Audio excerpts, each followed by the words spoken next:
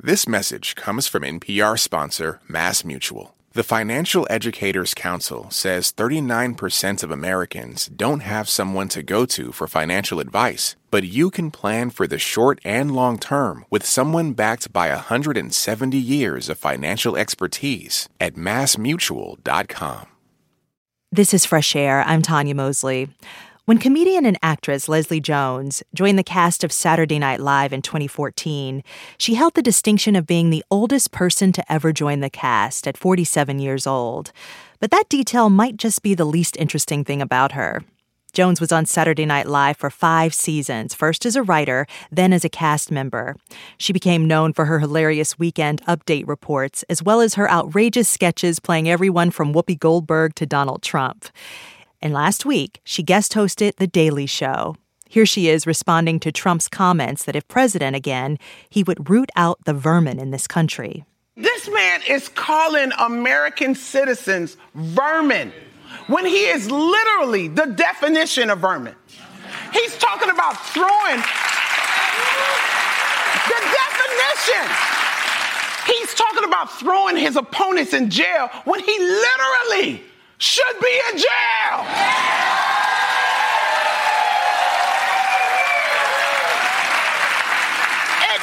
And he is the leading candidate. Can you believe he is the leading candidate? What the America? How did y'all let this happen? Because this ain't my fault. I wasn't paying attention. The man's indicted in every state in America. I didn't know you was allowed to run for the president while you was already running from the po-po.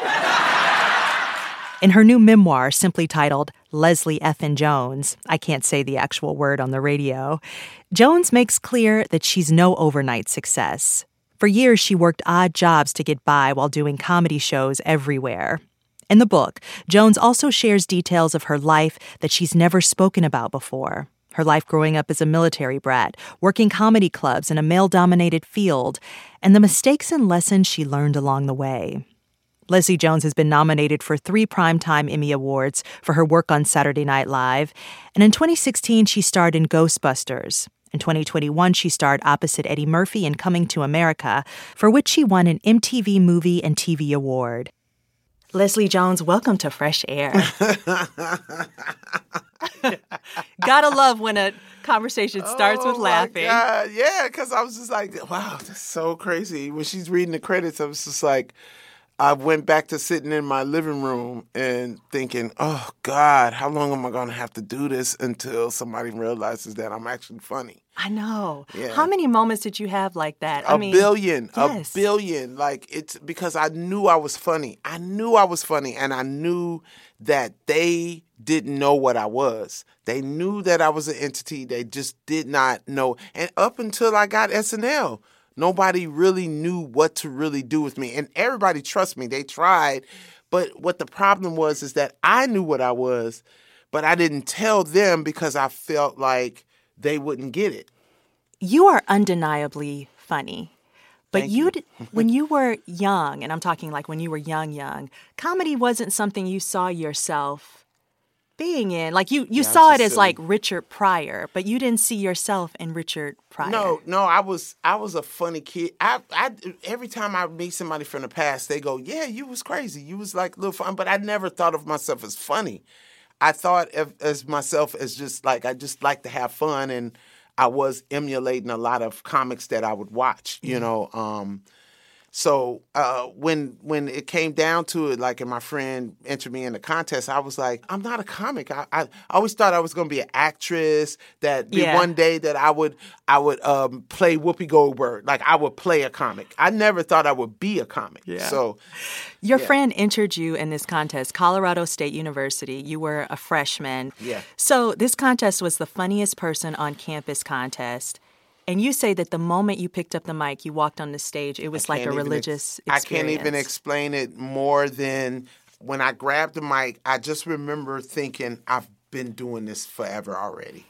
Like, oh, my God, this fits like a glove. It's almost like putting on a shirt and going, oh, God, this shirt fits. It it almost felt like I saw a line leave from the mic and just went out. And it was like, oh, that's the path I'm taking. It was like I had already been doing it and didn't know I had been doing it. It was just so natural. And then when you were 19, a young Jamie Foxx was the headliner for this club called The World. The World, with Magic Johnson used to own The World. It was back in the day, like 87. This was 87. So Jamie blew you away, and so you were like, I'm going to blow Jamie away. Well, first it was like, when Jamie started performing, I was like, oh, there's other comedians other than Eddie Murphy and Richard Pryor and Whoopi Goldberg who know how to do this type of comedy, because it's a certain type of comedy. It's a very, when you could take from your life and then you could make someone just be right there, or you could just relate. I was like, he's performing like this, and I'm like, oh my God. So that means that I can learn how to do this then. So my friend that was with me, she was, knew the promoter, and I told her to go and like hook up with the promoter, do whatever you gotta do so I could talk to Jamie Foxx. So we all went to Fat Burgers. And we was waiting on our burgers, and Jamie was over there. And I think I flirted with him at first, but because I was like, okay, if that's what it's going to take for me to find out what I need to, if you think I'm cute, then I'm definitely going to try to talk to you. But he didn't. He was like, I don't know, didn't think I was cute or whatever. He just was like, you a youngin'. He knew I was 19.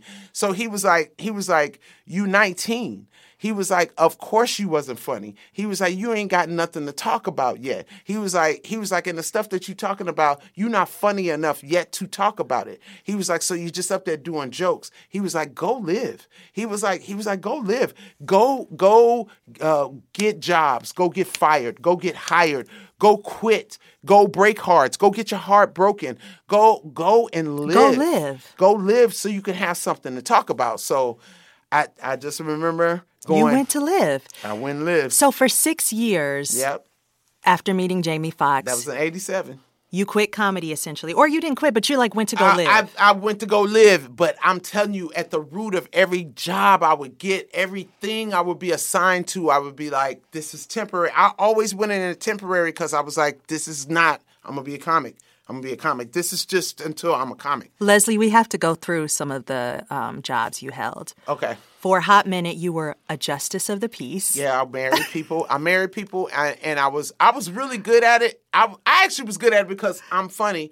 But when I first started, the judge pulled me into the office, and he was like, hey, are you reading the card when you're doing the ceremony? I was like, nah, I know it by heart. He was like, you actually don't know it by heart because you're saying awfully wedded husband and awfully wedded wife. And I was like, that's what it is, right? Yeah. And he was like, it's lawfully, and please read from the card. And I was like, well, awfully is pretty fun. He just looked, I know he wanted to laugh, but he was just like, Leslie, please go and do it the right way. And then from there, they're like, all right, let's move her to the annulment office. And then all the people I married, literally most of them came in and got an annulment. So I was like, I guess the awfully and the lawfully was true. I guess I did jinx y'all mess. So, What I want to know, though. Jeez. You worked for Scientologists. Yes, I did. Twice. I had 2 jobs with Scientologists because they own Glendale. You don't work in Glendale without working for some Scientologists. Right, which is right outside of Los Angeles. So what they do is they buy a lot of businesses. They have a lot of businesses. I guess that's how they bring a lot of money to their thing, or I don't know what it is. What were you doing for them? Well, the first job that I had for them was with the Doring Company. And I remember because I used to always had to write it on this little survey, because that's what they did with surveys. Like if you bought a car and somebody called you and it'd be like, yeah, we'd like to ask you how your car was. You were the person calling. I was that person calling. So you get money for that. So, and it was a good paying job. I remember it paid the rent. And I lived right around the corner from there. And they loved me because I was very enthusiastic. I would come in, I have an energy. I would come in and, just be happy, and everybody be happy to be at work or whatever. And they was always trying to hat me. That's what they call it, hat you. When they want you to join and then they want to move you up, they want to make you feel important and stuff. So I remember that lady.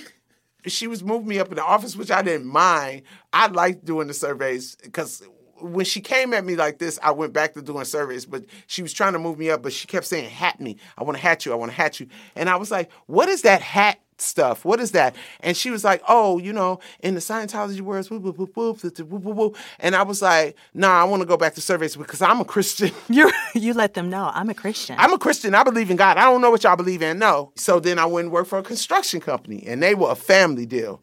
And I didn't really like being around them either because I always felt like they was going to kidnap me. I don't know why.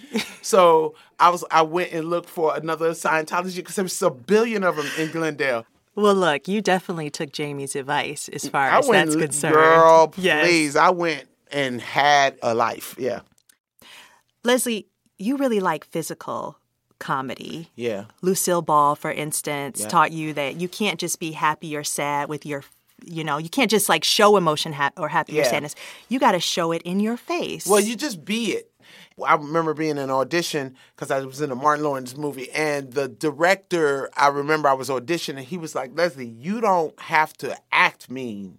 He was like, you could just be it because you got that face that your emotions is going to come across your face. And Lucille Ball and Carol Burnett, Melissa McCarthy too, like very good, the face, just face. Like that's the one thing I want to learn is that. I heard Jim Carrey and, of course, we know Jerry Lewis talk about, though, like the physical toll of physical comedy, like literally on your body. What about for you? Do you feel it? Well, it's so weird. Like, I played basketball since I was in 6th grade. I didn't start getting injured until I started doing stage stuff and started at SNL and all that. I think those were my injuries, like just because you give it all. Like, to me, John Ritter is one of the best physical. Wait, can I just say, yes. I don't think you wrote about him in the book. I don't think I've ever met anyone else who describes that feeling that you feel for John Ritter. I feel that too. It's like a comfort. He brings a comfort. It's so, I hate that that's one person I never got to meet. Because when I say that man would fall over a couch and I would die laughing because there was no one else who could do that jerk thing that he would do. He would do this, it was just such good movements. And then John Ritter went on to Buffy the Vampire Slayer and played the malfunction robot and won an Emmy for it. I was like, just like artistry, Buster Keaton. It's just a physical thing.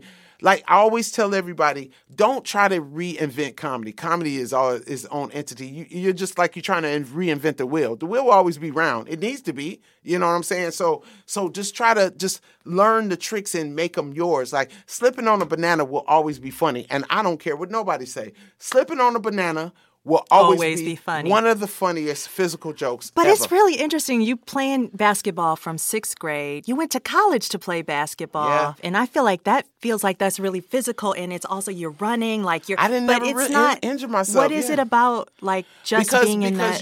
Because you love it. Like I didn't love basketball like that. I wasn't going to throw myself. I wasn't going to do all of that. But comedy, if I'm trying to get a joke across, oh yeah, I may twist my knee. Like, I done fell off stages. I done fell off tables. I done fell off chairs. It's just a real, it does take a toll on, especially when you start getting older and start forgetting. But let me tell you something about the joy of watching physical comedy. If you do it right, people love you because you don't forget that physical move. You don't forget the dancing. You don't forget that. Especially if you're there live and watching them do that. It is magnificent. I love physical comedy. Do you treat your body differently now? I saw in your last special you had on like a brace on your leg. Well, it's so weird, girl. Let me tell you the stages that you go through, not only as a comic, but as a woman.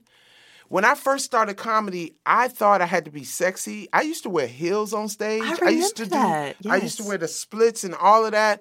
And then, at the end of it, I'm sweaty and maybe the makeup didn't all melted on me. You look gross. So it's like, and then too, this is why I tell women, don't be afraid to be yourself because, see, when there's women who can go dressed up on stage, then do your thing. But this is what happens when you walk on stage. The first thing that happens is a woman look at you and they go, oh, does she think she cute? And then they look at their man and they go, does my man think she cute? All that's happening while you're trying to open up. Yeah. So I always say in your first couple of years, T-shirt, jeans, tennis shoes. If you can make it lovely and cute, do that because you don't have to prove you're a woman. And listen, you can do whatever you want.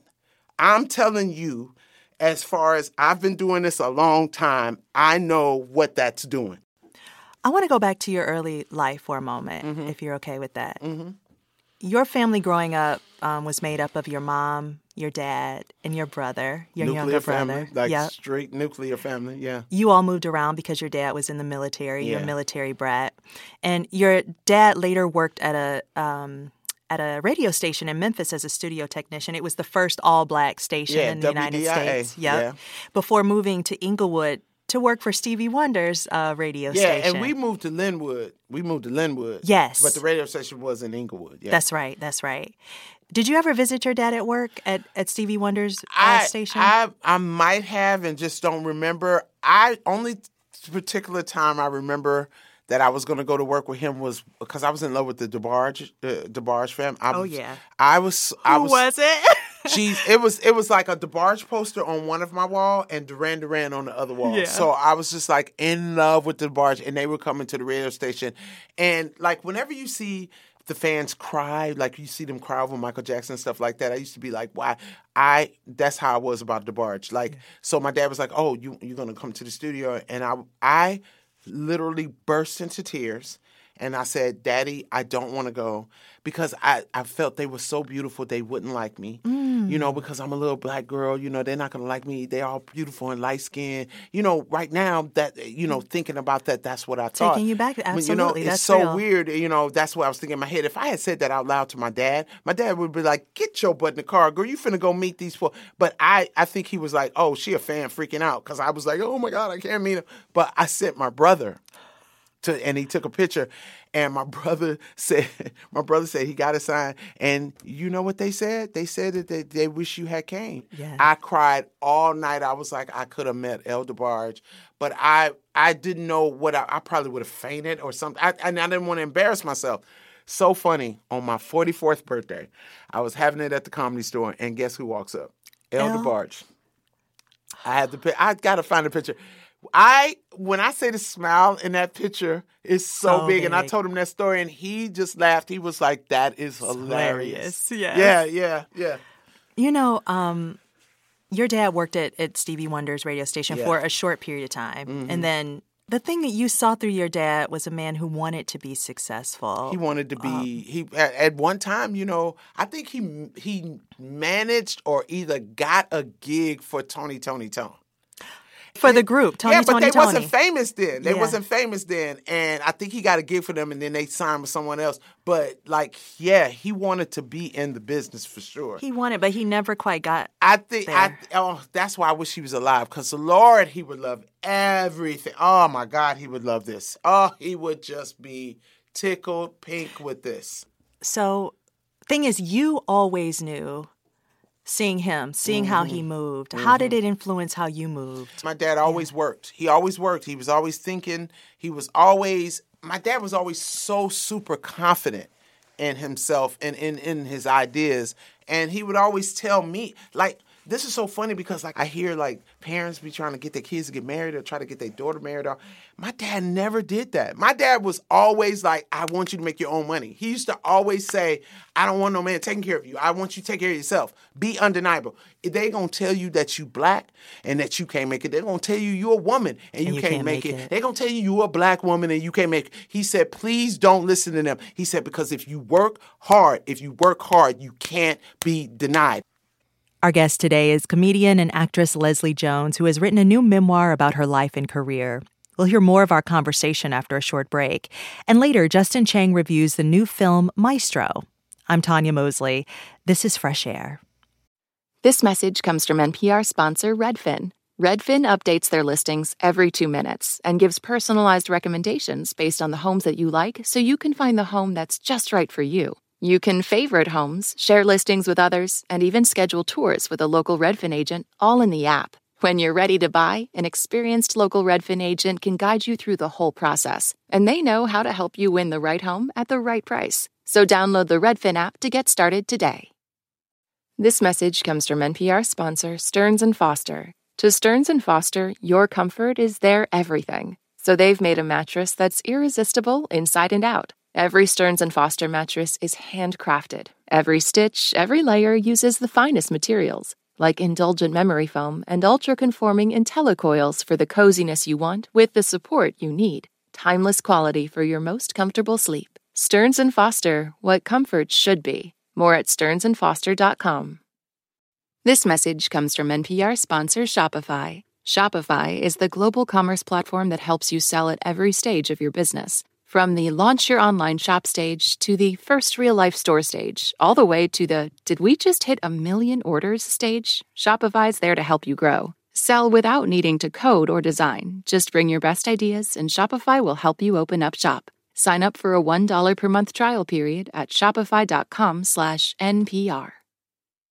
Today we're talking to comedian and actor Leslie Jones. She's written a new memoir titled Leslie Effin' Jones. I can't say the actual word on the radio.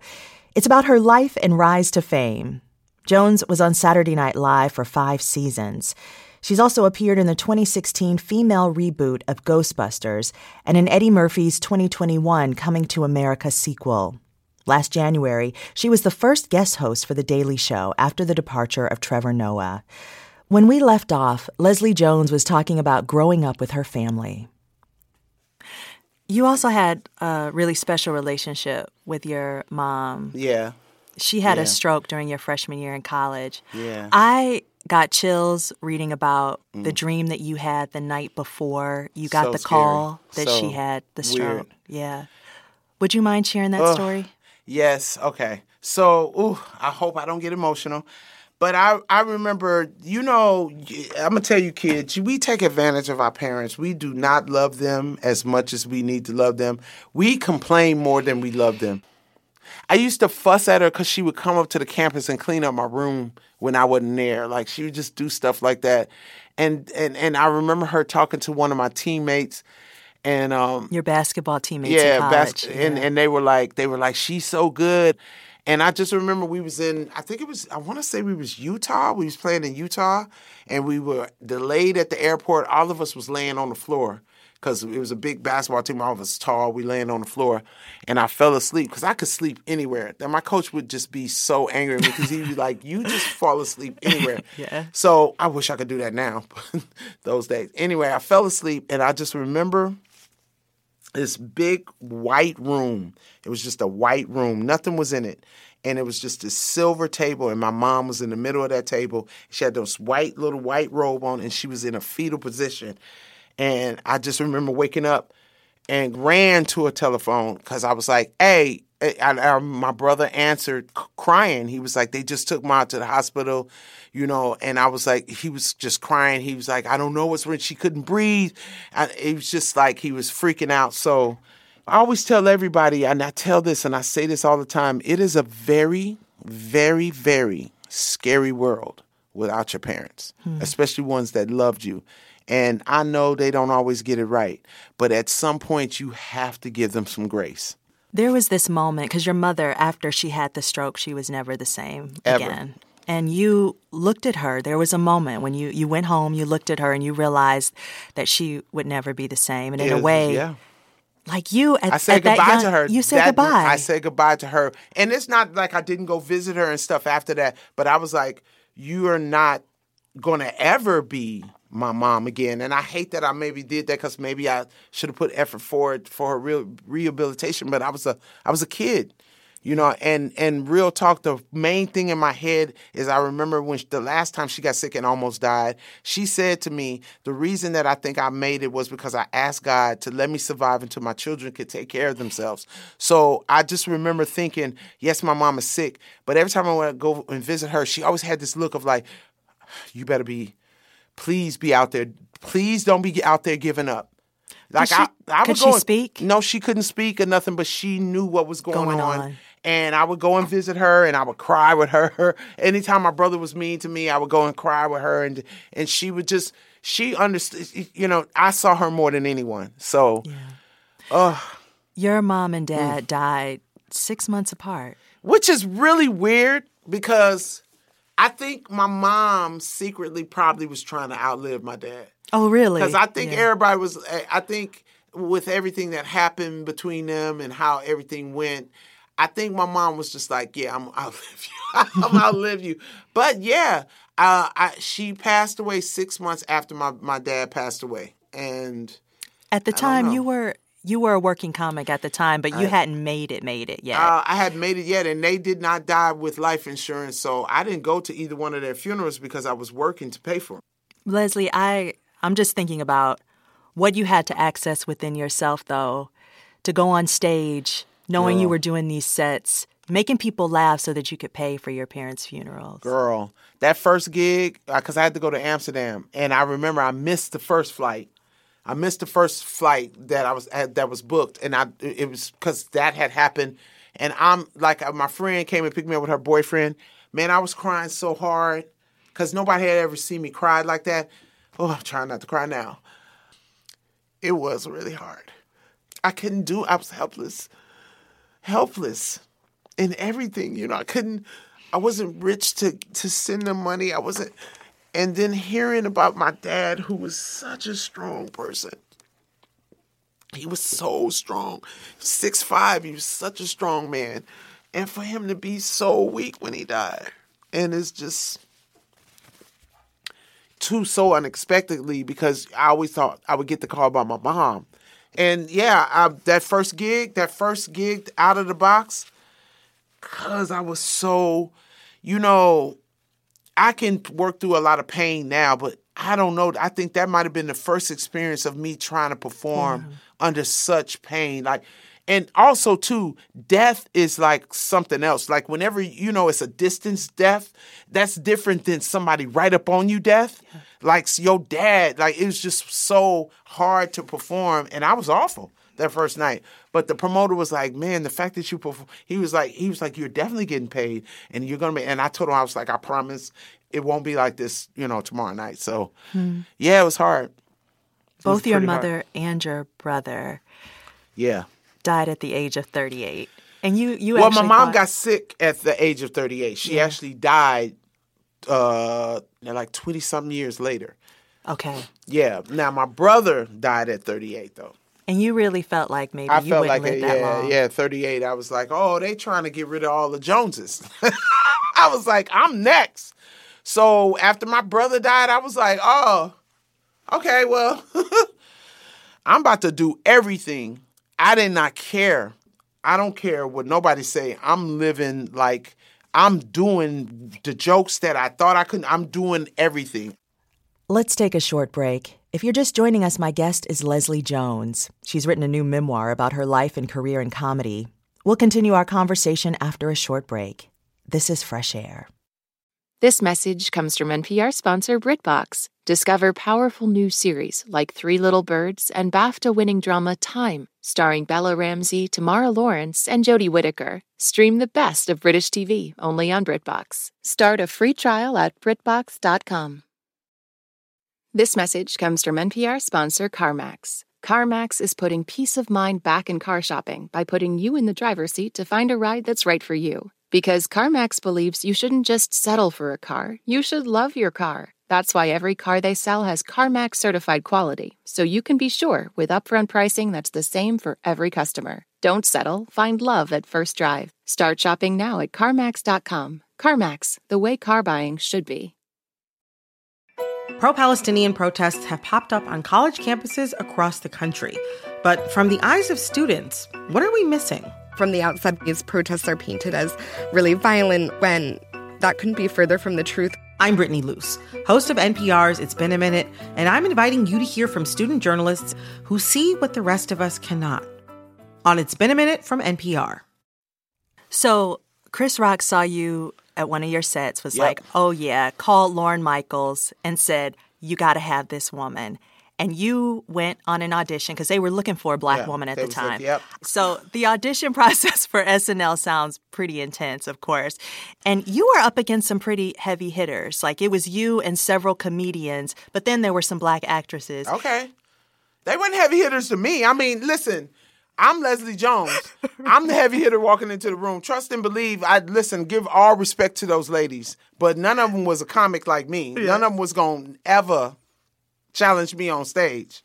But what they had on me, though, was the sketch stuff. They had that down on me. So SNL hired you as a writer. You didn't want to be a writer. You were like so dejected by that, but you took it. Chris had warned me. Chris had already told me, he said, listen, there's no way they're going to let you go. He was like, I know Lauren's not going to let you go. And Keenen told me the same thing. Keenen was like, there's no way. Once you get in as a writer, there's no way they're letting you walk out the building. Mm-hmm. They know you're something. So they called me and hired me as a writer. Yeah. And I told Lauren, I was like, listen, I'm being honest with you. I'm not a writer. I'm a in front of the camera chick. But he told you, he said, just come. Yeah, yes. I don't know what to do with you, but we'll figure it out. Right. You know. I mean, writing in the beginning, it wasn't easy because you had all of these pitches that were rejected at first. Yeah, because I was pitching like a comic. Yes. Instead of pitching like a sketch person. And that's the thing that I really had to learn was that when you're writing a joke in a sketch, it has to have foundation. Like it has to have a story, it has to have character names, it has to have, a flow. It can't. It's not just you on stage talking about it. So Chris Rock, Kenan Thompson, they were like, they're gonna want you. You're there. You're a writer. You're doing your thing. You're trying to work out even writing. Yeah. But once you started performing, in many ways, you write about this in the book. They started to treat you like a caricature. You mean once I became a cast member? Once you became a cast member. Well, because again, I've been doing comedy so long. It's like I know what I am and I know what I'm giving them. At SNL, they take that one thing and they ring it. They ring it because that's the machine. So whatever it is that I'm giving that they're so happy about, they feel like it's got to be that all the time or something like that. So it was like a caricature of myself, you know what I'm saying? So it was like now either I'm trying to love on the white boys or beat up on the white boys, or I'm doing something just like loud. I knew once I did these things, though, I knew it was going to happen because I know the power of them. You were so good at Weekend Update. Yes, because that's comedy. That's nothing but me sitting down doing stand-up behind the desk. That was let me tell you something. That was like, yes, that was mine, So when I left, I was like, yeah, this is the worst. But no, man, it was just bittersweet. Because it really is a training. For some people, it should be the springboard. Yeah. You know what I'm saying? And so much good has happened from your time on SNL. Yeah. It also sounds like Kenan Thompson became like your homie. The first day I met Kenan, we were brother and sister instantly. Mm-hmm. And it's so funny. Love Lorne Michaels. At the time when like I said, when you leave, you're just so angry because you can't. But in his defense, I used to always be like, he's a puppet master. So he has to make the cast happy, has to make the writers happy, he has to make the WGA happy, he has to make NBC happy, then he has to make a family in Omaha, Nebraska who's watching the show happy. Imagine the strings that have to go out to him. So it's a machine that has to work. It's so interesting when you say it's like a machine because, you see folks like you on there. You're like, yes, there's Leslie Jones. I mean, all the way back when Eddie Murphy was on there. But there's always just one. And they always do have their signature. And then they leave. And in fairness, because I remember I was talking to another cast member that retired. And they said, but in fairness, like, that's how they do all of them. Not just the black ones. Not just the black ones. And I look back and I was like, oh, that's right, Taron Killam. Taron wanted to do so much other stuff, but they would only have Taron in those very masculine and singing and stuff. And I said, oh, this is the machine. Yeah, this is a machine, The advice Jamie Foxx gave you about like living life, being yourself, you have definitely like a catalog of stories now. Yeah. I gotta ask you about one you talked about. All of them, baby. You've talked about this one a lot already over the last few years, but there's a element of it that I want to just talk with you about. So you met somebody on Match.com. Oh, yeah. You sent them nudes, and then the FBI was involved over it because you're famous by now. Like, this is like you're famous. Which is so funny that you're not smart enough to know that you're famous. No, but wait, what's so funny about that? I started dating someone a little bit after that, and I sent him a nude, and he literally sent me back the text, "You ain't learned yet." The thing I want to ask you about, so the FBI was involved. Right. It was a whole thing. Oh, my God. Because you sent this person nudes, and then they were like, we're going to use this against you. TMZ even called you and was like... Yeah, well, what happened was they got Homeland Security involved, and then the FBI got involved, and they took over, And instead of them just taking my computer, they made me send what it is I sent to the dude. So you sent nudes again. And then, but so to the whoever FBI. was hacking me, because the Ghostbuster stuff was going on too, and I was fighting against that. So whoever was hacking me was just trying to hack me, because dude from Twitter was like, they are on your account. And like, just to so the audience knows, with the Ghostbuster stuff, you were starring in Ghostbusters and you were getting a lot of hate on social media. I was getting a lot of hate about already. it. So it was just like in the midst of all of that happening. So I know it was just super hackers going, we're going to get her, or whatever, whatever. They went into the email because they got my passport, they got my ID, and then they got the nudes. So I woke up to a phone call from the chick from TMZ, the black girl, and I hope you listening, because I will never forgive you. I will never forgive you. Because she calls my phone and she goes, hey, do you know that your nudes and your passport and your ID is up on... And I looked at the number, I was like, who is this? Oh, this is so-and-so from TMZ. And I was like, well, how did you get my number? Did you use the number? And she was like, well, I'm just trying. I was like, you ain't trying to help. And I hung up. And I called my publicist. And my publicist had it down in 20 minutes. But 20 minutes is like 20 days on the internet. So you got hacked in addition to being threatened by this person you met on Match.com. Right. And so then you put together a sketch for the Emmys and for Weekend Update. Yes. So after all the hacking and all that stuff happened, we were like, I was just like, I'm not going to play the victim. I'm not a victim. This is not a victim. This is a me being harassed by some disgusting hacker that went into my private thing. So they wanted me to play victim, and I'm not a victim. I've refused to play a victim, because that means that you don't have control of nothing about me. You want to see me naked? Ask. That's what it's about. So when the Emmys hit me, I was like, this is the perfect sketch to do with the accountants.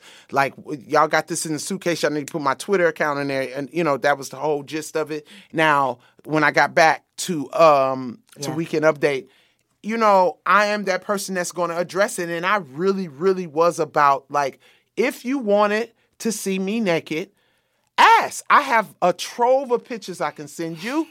And they way better quality than the ones that got hacked. And I the whole thing that was preaching about is like, no one else has the power to come and break you. The only person that can break you is you. Don't give nobody else that power. You've worked so hard to get to where you are. Does success feel like you thought it would? Absolutely not. I was just telling this to somebody today. I was like, man, I used to sit on my gigs when I wasn't nothing and was selling DVDs and stuff. I would sit, but after my gig, I would run to the front just to hug and sign stuff and get in touch with people. And I thought that when I got famous, that was going to be my most favorite part, was connecting with my fans. And it is sometimes, but it is hard. It is very... Because I have to always tell myself, okay, you're famous. Hey, you can't smack that person, man. You're famous. Hey, man, you can't curse that person out, man. You're famous. Now, some things I break through. I'll be like, if I'm going to go to the Beyonce concert, I'm going to the Beyonce concert. It's happening. Y'all just going to have to deal with it. And I always try to do the Arsenio Hall, Magic Johnson rule, is to make yourself seen so much that people get used to seeing you so they don't attack you. And a lot of people see me out all the time. I'm always at the gym. I'm always Ralph's. I'm always at the Comedy Store. And I act normal as hell. I don't shut stuff down. I don't send ahead. I try to be as normal as hell. I try to dress myself down. The mohawk was a big thing. I had to get rid of the mohawk because it was too much of a signature. It was all, and people, like, I could be with Kenan and they would not know. Even see Kenan Thompson. They have asked Kenan to take pictures and they look and go, oh my God, Kenan. Yeah, like, it's just a thing. You're a 6 foot tall, smiling black woman with a mohawk. They're going to recognize you. So I had to calm that down. It's a lot of things, but I refuse to be trapped in my house. I'm not that type of star. Leslie Jones, thank you. Thank you for being you. Thank you for this book. Just thank you. Oh, thank you. I appreciate it. Leslie Jones is a comedian and author of a new memoir. Coming up, Justin Chang reviews the new film Maestro about composer Leonard Bernstein, directed by and starring Bradley Cooper. This is Fresh Air. Drake and Kendrick Lamar have been lobbing some serious accusations at each other. You've probably heard the diss tracks and wondered, what's just a low blow and what's actually criminal? I'm Brittany Luce, host of It's Been a Minute from NPR, and I'm getting into what's art and what's worthy of criminal investigation, and who those accusations hurt the most. On It's Been a Minute from NPR. The Embedded podcast brings you eye-opening reporting. There's something that hasn't been disclosed yet. Immersive journalism. I could smell the smoke. I could smell the dust. Personal stories. I was scared. Like, I can't protect you. We are NPR's home for documentary storytelling. Find Embedded wherever you get your podcasts. I'm Jesse Thorne. Why did Cole Escola write a bonkers, extremely fictionalized play about Mary Todd Lincoln? Well, you know, it was 2020 and we were all so isolated. I just started doing research, but the truth is, no, I just thought of it. We'll talk about that and more on Bullseye from MaximumFun.org and NPR. 5 years after directing and acting in the remake of A Star is Born, Bradley Cooper is once again in front of and behind the camera with Maestro, in which he plays the famed composer Leonard Bernstein. The movie centers on Bernstein's marriage to the actor Felicia Montealegre, played by Carey Mulligan. Maestro began a limited theatrical release this week and will start streaming December 20th on Netflix. Our film critic Justin Chang has this review. We're in the thick of year-end movie season, or as I've come to think of it, biopic season, when some of our finest actors line up to deliver their most Oscar-friendly feats of historical impersonation. Right now you can see Rustin on Netflix, starring Colman Domingo as the civil rights activist Bayard Rustin. This week also brings Joaquin Phoenix in Napoleon, and next month, keep an eye out for Adam Driver in Ferrari, playing the founder of the Italian sports car empire. One of this year's strongest biopics is Maestro, an exquisite new drama starring Bradley Cooper as the conductor and composer Leonard Bernstein. Cooper, who also directed and co-wrote the movie with Josh Singer, gives a dazzling multi-decade arc of a performance. We first see Bernstein near the end of his life, playing a somber piano piece from his opera, A Quiet Place, and remembering his late wife, the actor Felicia Montealegre. The movie then flashes back to 1943, when a 20-something Lenny makes his electrifying Carnegie Hall debut, guest conducting the New York Philharmonic, his first step toward becoming the most famous conductor in American history.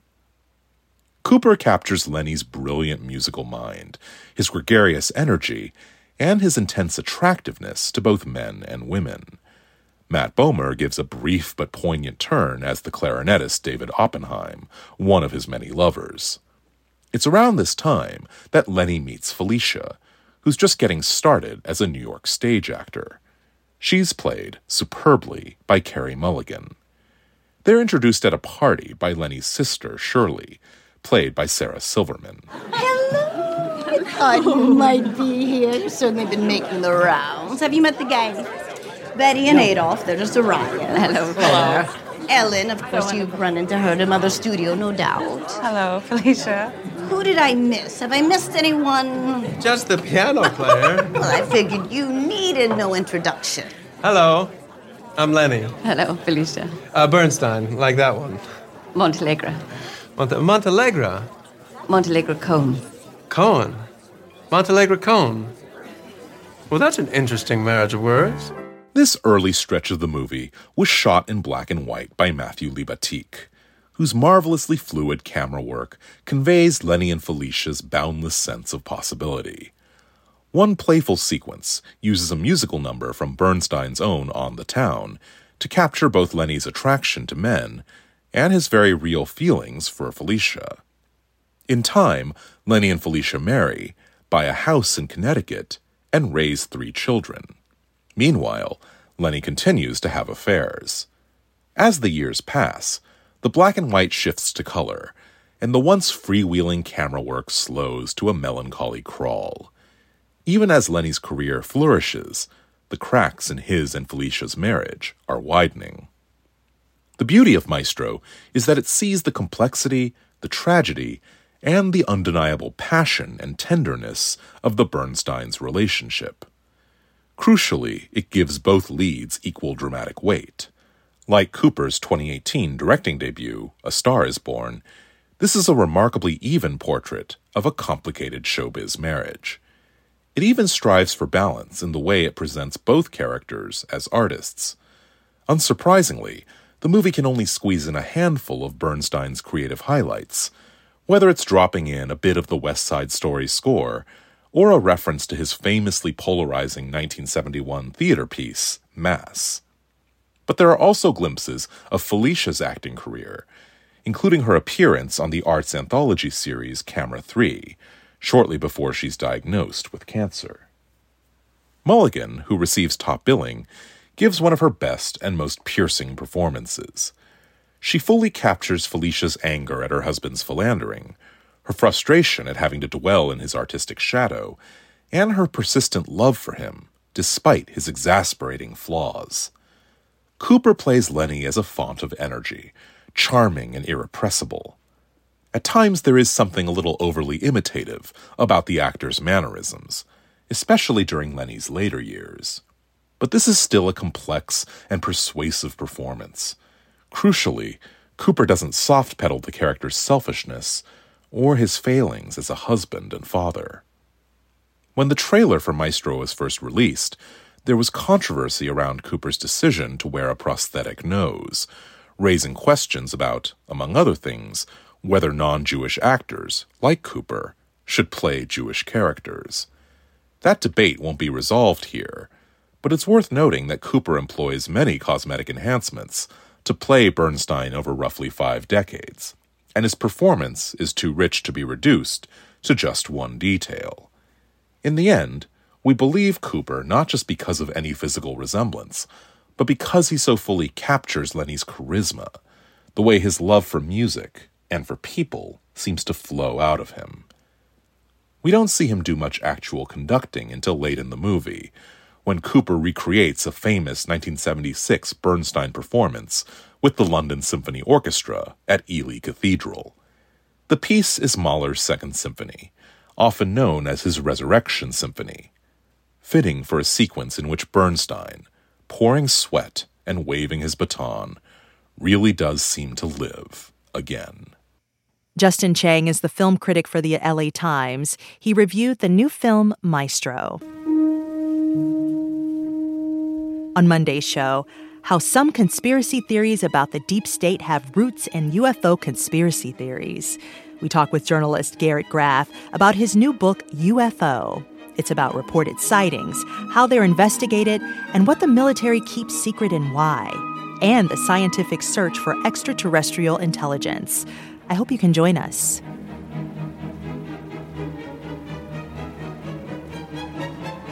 Fresh Air's executive producer is Danny Miller. Our senior producer today is Roberta Shorak.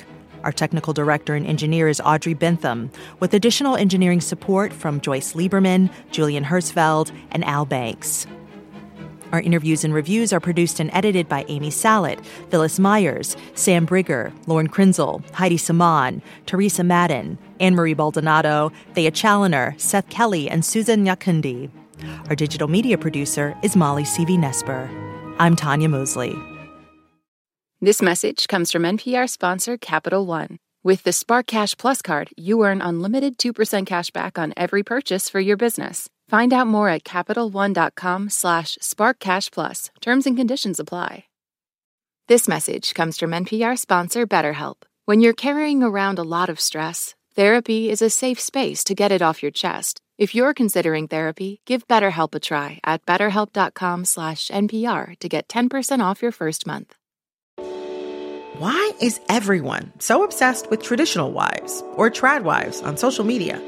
This week, we're talking about the viral videos of women making marshmallows and mozzarella from scratch, and how behind the sheen of calm kitchens and cute fits, there's some interesting pessimism about our modern world. And that's worth digging into. Next time on It's Been a Minute from NPR.